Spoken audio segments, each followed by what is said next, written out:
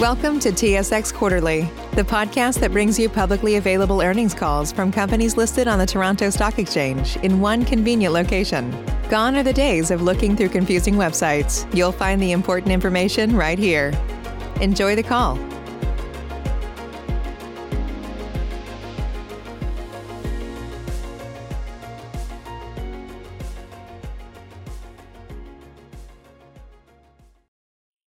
Good morning. My name is Chris, and I'll be your conference operator today.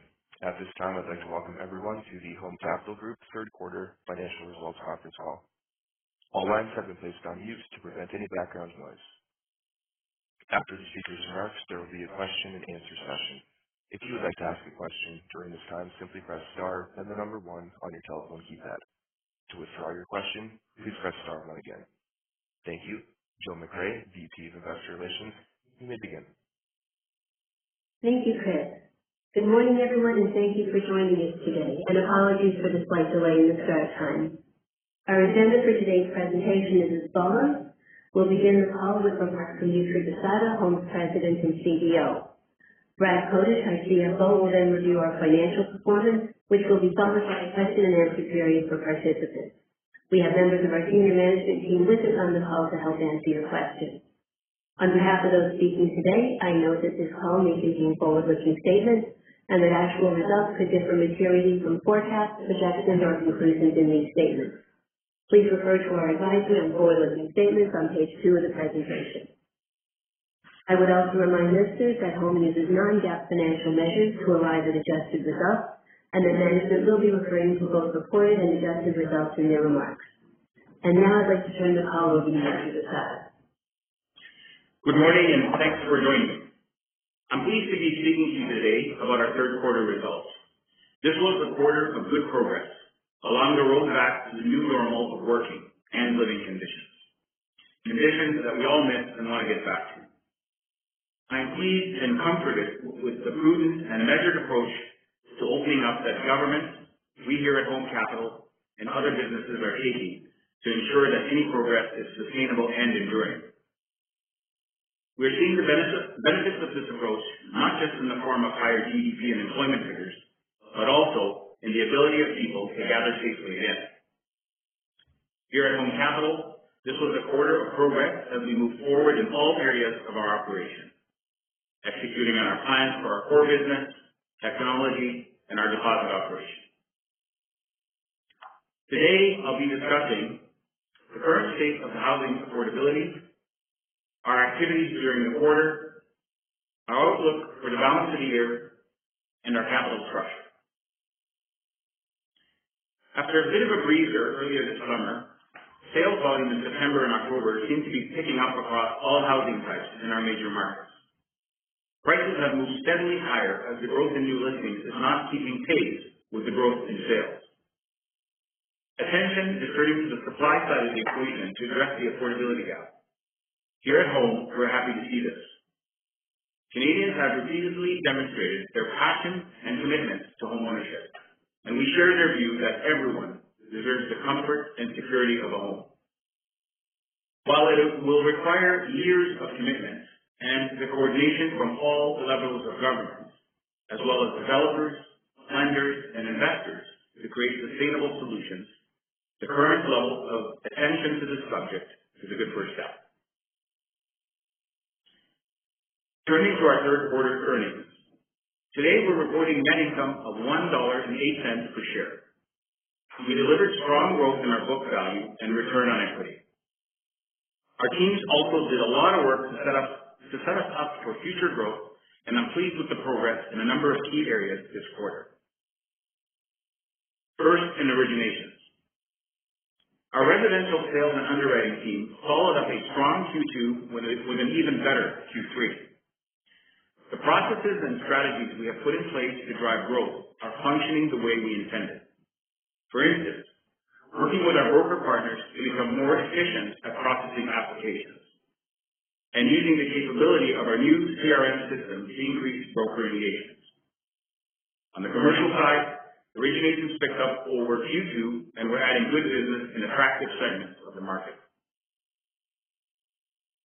While we have started to benefit from a return to pre-pandemic underwriting guidelines during the quarter, we delivered this growth without compromising the prudent underwriting standards that we are known for.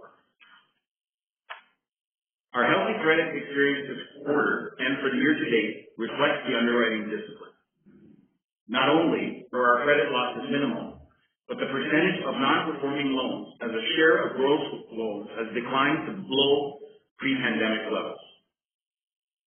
Further, the continuing upward revision to economic outlook led to an additional release of our credit allowance. Brad will discuss more specifics on this portion of his presentation. Turning to our funding side, customer deposits through our Oaken channel grew to $4.3 billion. And I'm happy to announce that our Oaken branch launched the Oaken app in early October for both iOS and Android devices. The launch followed extensive testing and feedback in one of our agile working groups. It offers flexibility, intuitive navigation, and an excellent user experience, as well as the ability for our customers to use their accounts with us 24/7. Our launch of the Oaken app aligns with our strategy of serving customers the way they want to be served. We are working to increase engagement with the app across all our Oaken customers. Over time, we'll be adding more features to enable a broader range of transaction options. I look forward to sharing our progress with you all. Beyond Oaken, we continue to move forward with our funding diversification plan. We closed our third RMBS transaction in October. The attractive terms make this a competitive option for funding our growth. Earlier this week, we participated in a bank-sponsored securitization conduit. Together, these instruments added an additional $675 million of liquidity to our funding mix. We will continue to expand these and other funding sources in the future. Having more options ensure we're a reliable source for growth and competitive pricing. Our Ignite program is moving forward. We are focused on the development and testing required to support the next wave of upgrades that will focus on the efficiency of our deposit operations. Our team has been hard at work to give us the tools and resources we need to build an organization that is ready to meet the challenges of the future. Now, looking at our plans for opening up here at home. I'm happy to say we have begun to welcome back people into our office. We took the step of requiring proof of vaccination for returning employees. We want our employees and our customers to feel comfortable when they are dealing with people from home, and we are taking steps to make them safe. At this stage, nearly all employees are back in the office 1 to 2 days per week as we shape what is the right mix of hybrid working model will look like for us. It is great to see the faces of the home team and hear conversations fill the office environment. People are excited to be together again and learning to thrive in a hybrid meeting and work group. It's no surprise that in addition to being a great place to work, home was named to best workplaces in financial services and insurance for 2021. I want to say a word about our capital plans, which Brad will discuss in more detail later on.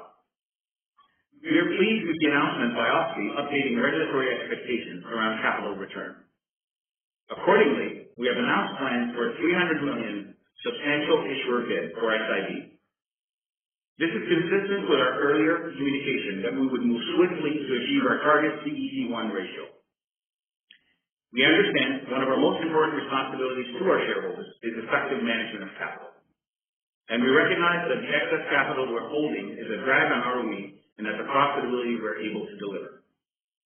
The SIB is the first step towards achieving an ROE that reflects the true profitability of this great business we're in.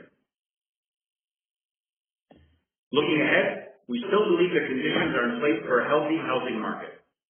Our broker partners report robust demand in our major markets, with sale gains in all categories of homes, including renewed strength in condominium sales. Employment numbers are increasing, so people are going back to work. And the data on deposit balances show that consumers have a lot of savings. We continue to follow the Bank of Canada on the timing and magnitude of rate increases and the potential effect on the market. However, we are not yet seeing cause for concern about credit. Our economic indicators are strong, and the B20 stress test provides some affordability cushion against higher rates. In addition, the shorter duration of alternative mortgage book provides an up-to-date view on borrowers' ability to pay. We will continue to drive value for our Oaken customers and take advantage of opportunities to diversify our funding. And we will work to improve our return on equity for shareholders by optimizing our capital structure. Now, I would like to turn it over to Brad for financial review. Thank you, Yousry, and good morning, everyone. This segment of the presentation begins on slide 6. Net income for the quarter was $54.8 million, a decrease of 6.3% compared with the $58.5 million in Q3 2020. Adjusted net income was $56 million. Q3 net income per share was $1.08 for the quarter compared with $1.12 in Q3 2020. Adjusted net income per share was $1.10 after adjustments related to our Ignite program. Book value increased by 16.4% year over year to $36.40 per share, and return on equity was 12.2% for the quarter, or 12.5% on an adjusted basis. Once again, we generated double-digit return on equity while holding substantial levels of excess CET1 capital. Slide 7 shows the sources of the change in earnings per share compared with Q3 2020. EPS was down by 4 cents or 3.6%. Last year's earnings had the benefit of a higher reversal of credit provisions, partially offset by increases in EPS as a result of the lower number of shares. Average shares outstanding were lower due to normal course issuer bids during the year. Our net interest margin was 2.58% for the quarter, compared with 2.61% in Q2 and 2.51% 1 year ago. The year-over-year increase in NIM is mainly due to lower funding costs and contributed 3 cents to the change in net income. Our expectation, based on our current outlook for interest rates, asset mix, and competition with other lenders, is that there may be modest volatility in our net interest margin for the balance of 2021. Pre-tax, pre-provision net income was consistent with Q3 2020. On a sequential basis, adjusted EPS was down from $1.44 to $1.10, primarily due to lower reversals of provisions and higher non-interest expenses. Those expenses were up primarily from an increase in employee compensation, including employee incentives and severance costs. Our efficiency ratio is 47.3%, similar to 1 year ago. Slide 8 shows originations and loans outstanding in our single-family residential portfolio. Originations grew by 34% over the same quarter last year, with particular strength in our classic portfolio. Classic single-family on balance sheet as of the end of Q3 grew 4% year over year. Originations in our commercial business declined in the third quarter compared with Q3 of 2020. Q3 of 2020 was an unusually active quarter for us due to favorable competitive dynamics in place at that time. Originations picked up over Q2 with emphasis on land and construction rather than restaurants and hotels. On a year-over-year basis, commercial loans on balance sheet at the end of the quarter decreased by 10%, resulting from payouts of securitized products as well as loans to retail stores and stores and apartments in particular. Our Oaken channel experienced good inflows this quarter and now makes up 31% of our total funding. The percentage of Oaken deposits held in savings rather than GICs increased to 23.5% from 18%, as depositors are less inclined to lock in their funds in a period where rates may rise.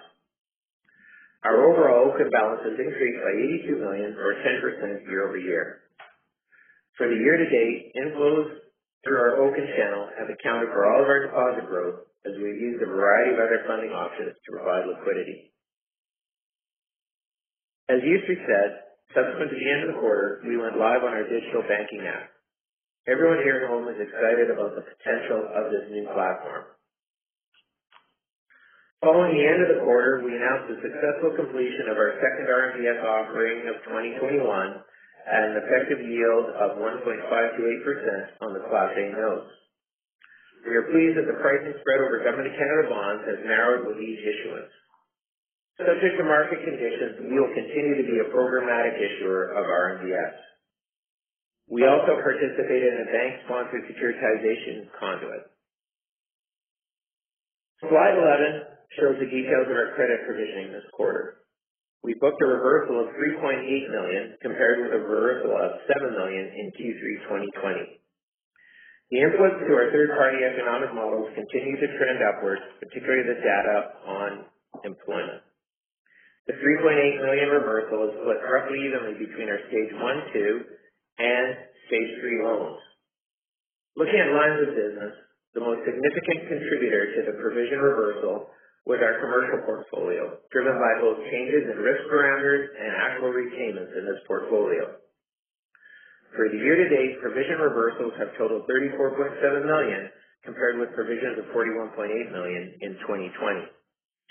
Commercial loans have accounted for 62% of all year-to-date reversals of credit provisions.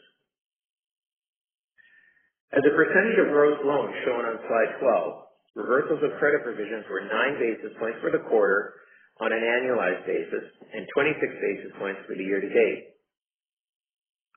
Net write-offs for the year were $0.2 million across all lines of business for the quarter, or approximately 1 basis point.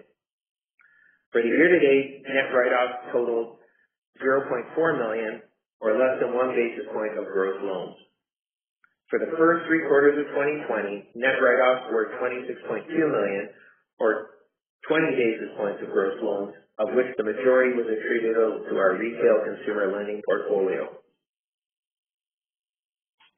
The inputs to our economic models improved the levels of unemployment, as shown on slide 13, while the outlook for housing prices showed minor decreases across all scenarios. The total probability-weighted loan loss allowance was $35.7 million at the end of the quarter, while the allowance using just the base case declined from Q2 to $27.7 million. The probability-weighted allowance was approximately $8 million higher than the allowance would have been using just the base case. The next slide shows the breakdown of our $35.7 million allowance for credit losses as of the end of Q3. The chart on the right shows that 79% of our loan loss allowance is attributable to our Stage 1 and 2 loans. The allowance has decreased in all our lending categories due to general improvements in FLI, in addition to repayments and releases or reclassification of loans previously categorized as Stage 3. Non-performing loans have declined significantly, as shown on slide 15. Net non-performing loans now make up only 15 basis points of our total gross loans. Meanwhile, our allowance coverage has increased to 22.1% of total Stage 3 loans. Slide 16 shows our CET1 capital ratio of 22.57% at the end of the quarter, an increase of 30 basis points from the end of Q2. For the year-to-date, we have spent approximately $70 million to buy back over 2.1 million shares at an average price of $32.73. This represents a discount of 10% to our quarter-end book value. Because we were able to use cash at the holding company level, year-to-date NCIB activity has had no impact on our regulatory capital. As usually mentioned, we plan to achieve a CET1 ratio within our stated target range of 14 to 15% by the end of next year. Today's announcement of our $300 million substantial issuer bid marks a significant first step towards achieving our target CET1 ratio. And now, I will turn the call back to you, Street, for closing remarks. Well, thank you, Brad. Now I'll ask Chris to poll for questions. Thank you. At this time, I'll just remind everyone, if you would like to ask a question, please press star 1 on your telephone keypad. And our first question is from Etienne Ricard with BMO Capital Markets. Your line is open. Thank you and good morning. Congrats Good morning. on the quarter and the return of capital. On this topic, in prior conference calls, we talked about expectations for your capital to decline to target levels within an 18 to 24 month period. Now, the new plan of reaching the target, 14 to 15% CET1 ratio by the end of 2022 is looking even better. So what else is on your roadmap to return more capital by the end of 2022 in addition to the substantial issuer bid? Say goodbye to your credit card rewards. Greedy corporate mega stores, led by Walmart and Target, are pushing for a law in Congress to take away your hard-earned cash back and travel points to line their pockets. The Durbin-Marshall credit card bill would enact harmful credit card routing mandates that would end credit card rewards as we know it. If you love your credit card rewards, tell your lawmakers, hands off my rewards. Tell them to oppose the Durbin-Marshall credit card bill. Yes, thanks again. We've been consistent in focusing on share repurchases and mechanisms to repurchase shares. We think that the valuation is where we view it attractive for us to repurchase shares. So that's been our focus. We do plan on renewing our NCIB. And further to our previous commentary, we would contemplate the resumption of a quarterly dividend after we've completed those share repurchase activities. So you're right, we have accelerated the time frame, and since we talked last August, so it's just a matter of utilizing those facilities. So as I said, we're going to do we've announced the $300 million SIB, which we expect to close by the end of Q4, and we will renew our NCIB that expires on January 21st, and then we will review, once the SIB has closed, we'll then review our overall plan and the mix. So one of the key determinants will be what happens with the SIB, and we'll be reporting back with our Q4 results on what we're going to do next in terms of capital return. Okay, great. And as it relates to funding this SIB, you have about $300 million in cash, $400 million in securities. How do you plan to balance, on one hand, funding the SIB, and on the other, maintaining appropriate liquidity levels? Well, we're extremely confident in our ability to manage our liquidity. One of the things that we've been doing and have demonstrated over previous quarters is our access to the deposit boards. But in addition to that, we just recently completed our third RMBS transaction. We have just recently started to participate in a bank-sponsored securitization conduit. We also have the capability to utilize whole loan sales, securitization, and frankly, we only need a modest increase on a daily basis on our deposit funding to be able to work through the funding requirements for this SID. So we're extremely confident in being able to manage our liquidity, and post-quarter, once we were able to solidify our plans, we participated in the bank securitization conduit as well as the RMBS transaction, which collectively brought in over $500 million. Okay, and looking into 2022, how confident are you in a potential credit rating upgrade, and how would that help Home if you're funding from even more funding sources? I think it would be very helpful. Our view is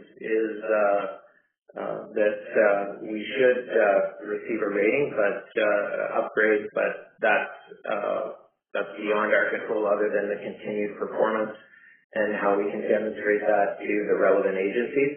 But clearly, an upgrade would open up the deposit market on on a competitive basis, and that would probably be the first thing that we would turn to if once we reach investment grade from both our credit rating agencies. So that would be extremely helpful, but it is not incorporated in any of our liquidity plans. And as I said earlier, we're highly confident that we will continue to be a programmatic issuer of RMBS, and that we will continue to work in opening other lines and perhaps be able to participate in further securitization activities. Great. Thank you for your comments. You're welcome. Our next question is from Nigel D'Souza with Veritas Investment Research. Your line is open. Thank you. Good morning. I first wanted to ask a granular question on your PCL reversals this quarter. And when I look at your loan categories, specifically single-family residential mortgages, I see that there was a reversal in your stage 3 loans there. And I wanted to maybe tackle this a different way. First trying to understand what caused these loans to migrate into stage 3 to begin with, and I ask that given a backdrop of deferrals and substantial fiscal support programs. Could you share with us what the impairment trigger was in the first place to classify these loans as stage 3? Well, typically it would be missed payments and some behavior. They would be over 90 days, would generally automatically put them into 60 days would automatically put them into stage 3. And so as we went through, our current delinquency rate is better than it was pre-pandemic, and we've just seen a decline in those stage 3s as they're either brought current or otherwise dealt with by our collections team. Got it. From what I understand, the stage 3 reversals are reflective of workouts, and when these borrowers resume their payments, are they resuming the payments at the original contracted mortgage rate, or are they resuming the payments at the current mortgage rate?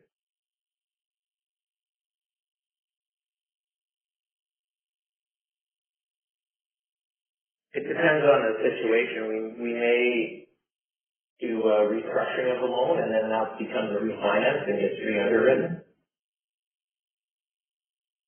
Okay, so and if it's product to date, we would continue as is. Okay, so the reason I ask that is if we do have an environment of rising interest rates, does that at all, impact the potential for stage 3 reversal that we're currently seeing in single-family residential? Well, a lot of that movement in and out of stage 3 is typically related to their payment or bringing it current. And okay, we're comfortable. Just to expand on that in anticipation of further comments. So we're comfortable with affordability because, as you may recall, with this introduction of the stress test in 2018, all the mortgages are stressed to a 2% increase. So that's something that gives us a lot of comfort. Okay, that's really helpful. And if I could end on a broader question, from what I understand, if interest rates move up and mortgage rates are turning higher, that benefits the near prime space. You have probably higher retention rates and maybe the migration from prime to near prime. So is it possible for you to quantify that benefit in any sense in terms of incremental mortgage growth? How much incremental mortgage growth or market share do you think you could gain for the first 100 basis points increase in interest rates and the second 100 basis points increase in interest rates? Well, there's probably two things that are going to happen. One is that you need to keep in mind in the near prime space, there's typically a lag in mortgage rates moving with deposit rates. So it doesn't happen immediately. We saw some of that in 2018 when the rates rose. It took some time for the rate increases to take effect across the market. And we do think that we could get more volumes of the, as you said, more, we probably get more deals as they can't qualify at major banks, and you're right, the book would be stickier. Okay, appreciate that color. Thank you. You're welcome. Our next question is from Jamie Goyne with NBF. Your line is open. Yeah, thanks.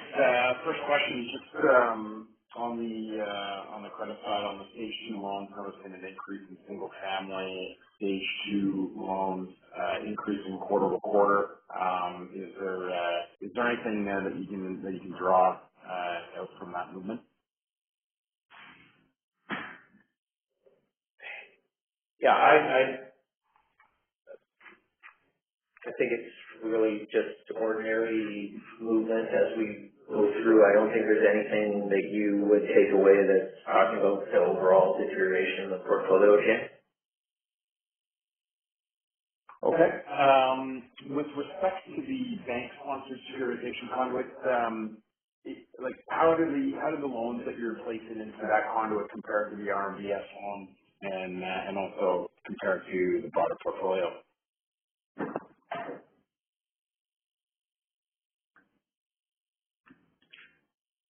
They're probably closer to, they have similar covenant quality. They are classic loans that we're putting in there. So I'd say it's pretty similar to the RMBS. And would that be similar or higher or weaker credit quality or loan quality compared to the broader portfolio? Similar. Okay.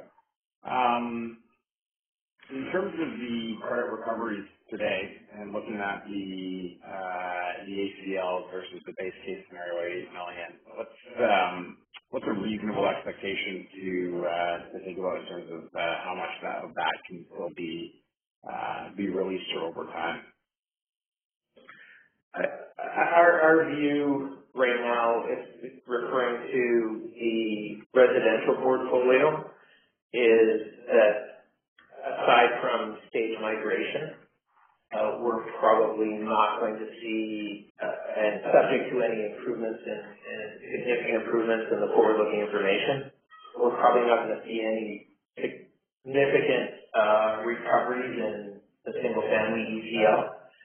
The portfolio growth as we continue to originate more loans is going to presumably generate we're going to generate provisions as opposed to reversals. And as you saw in the results, commercial is a little more volatile. They have the loans are typically a much larger size, so that's something that will move separately from our overall expectation related to our residential portfolio, and the other two portfolios that I think are relatively stable. So another way of summarizing it is we do think that as residential grows, we'll probably be booking provisions instead of recovery, and commercial depends on volume and staging. Okay, got it. And last one for me, just in terms of the non-securitized net interest margin declining for a couple of quarters in a row here. Still high historically, but declining for a couple of quarters in a row.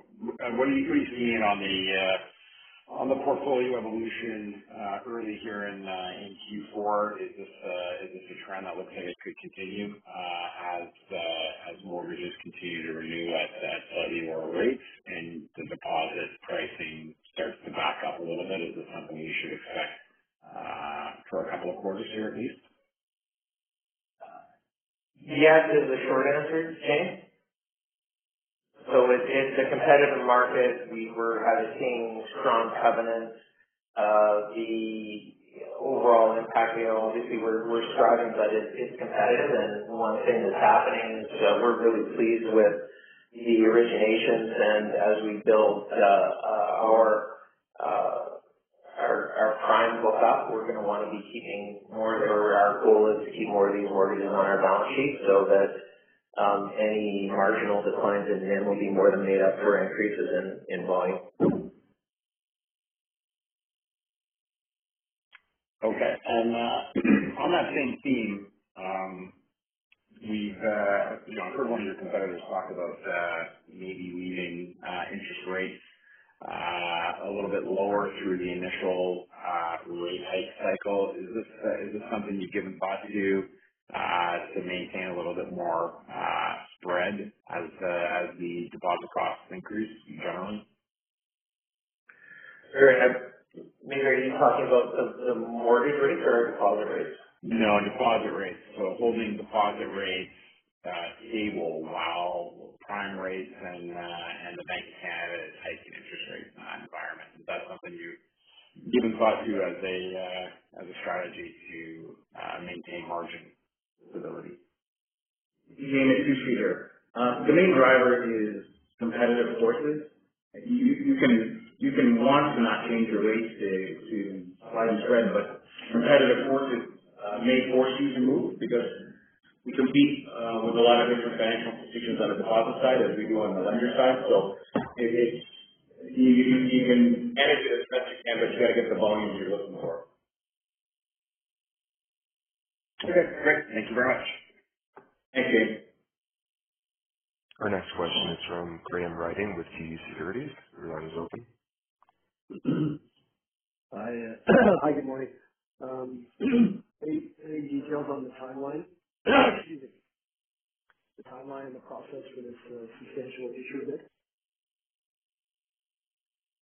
Yeah, well, we announced today, Graham, as you know, and we're intending to close by the end of Q4, and that's probably as specific as we're going to be as we work through seasoning process to determine the price range related to the offer.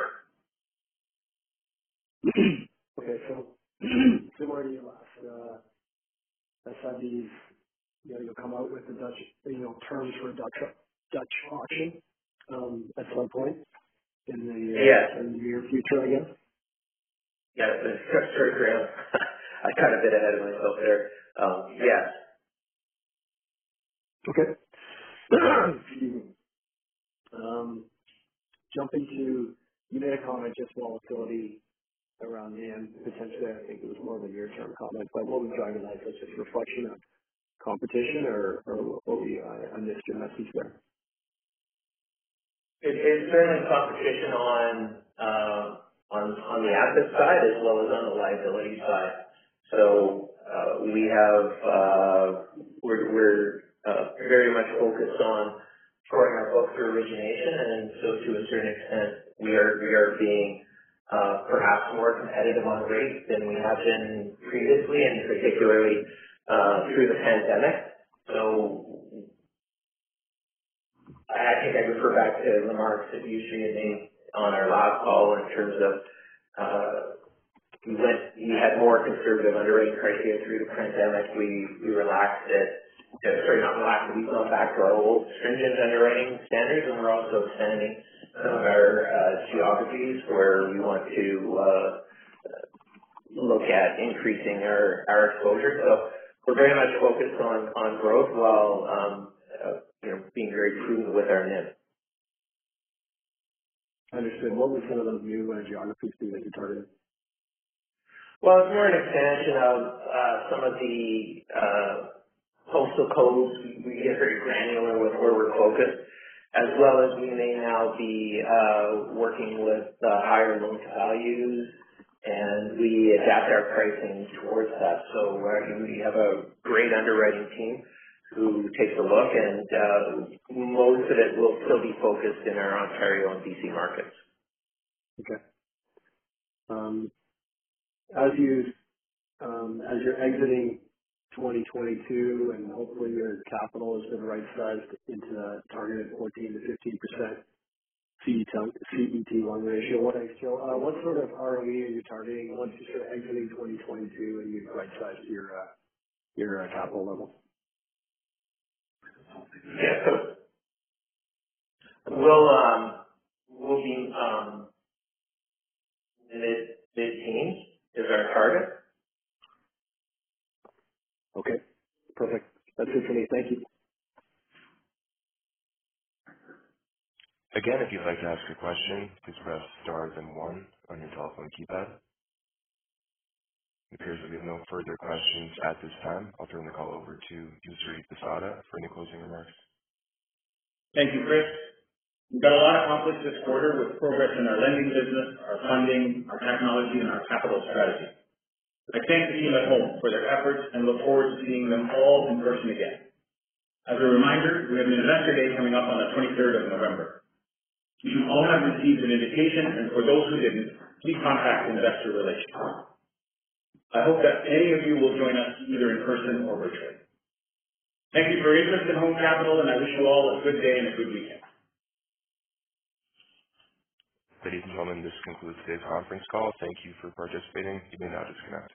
BetMGM has an unreal deal for sports fans in Maryland. Turn $5 into $150 instantly when you place your first wager at BetMGM. Simply download the BetMGM app and sign up using code OldLine150. Then, place a $5 wager on any sport. You'll receive $150 in bonus bets, regardless of your wager's outcome. And if you think the fun stops there, the king of sportsbooks has plenty of surprises in store. Check out daily promotions, same-game parlays, live bets, and so much more. Download the app in Maryland today and get $150 in bonus bets instantly from your first wager. Only at BetMGM. BetMGM and GameSense remind you to play responsibly. See BetMGM.com for terms. 21 plus only. Maryland only. New customer offer. Subject to eligibility requirements. Rewards are non-withdrawable bonus bets that expire in 7 days. From issuance, please play responsibly. For help, visit mdgamblinghelp.org or call 1-800-GAMBLER in partnership with MGM National Harbor. Promotional not available in Washington, D.C.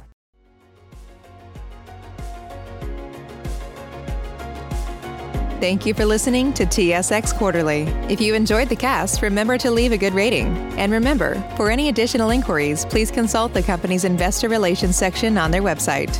See you next time.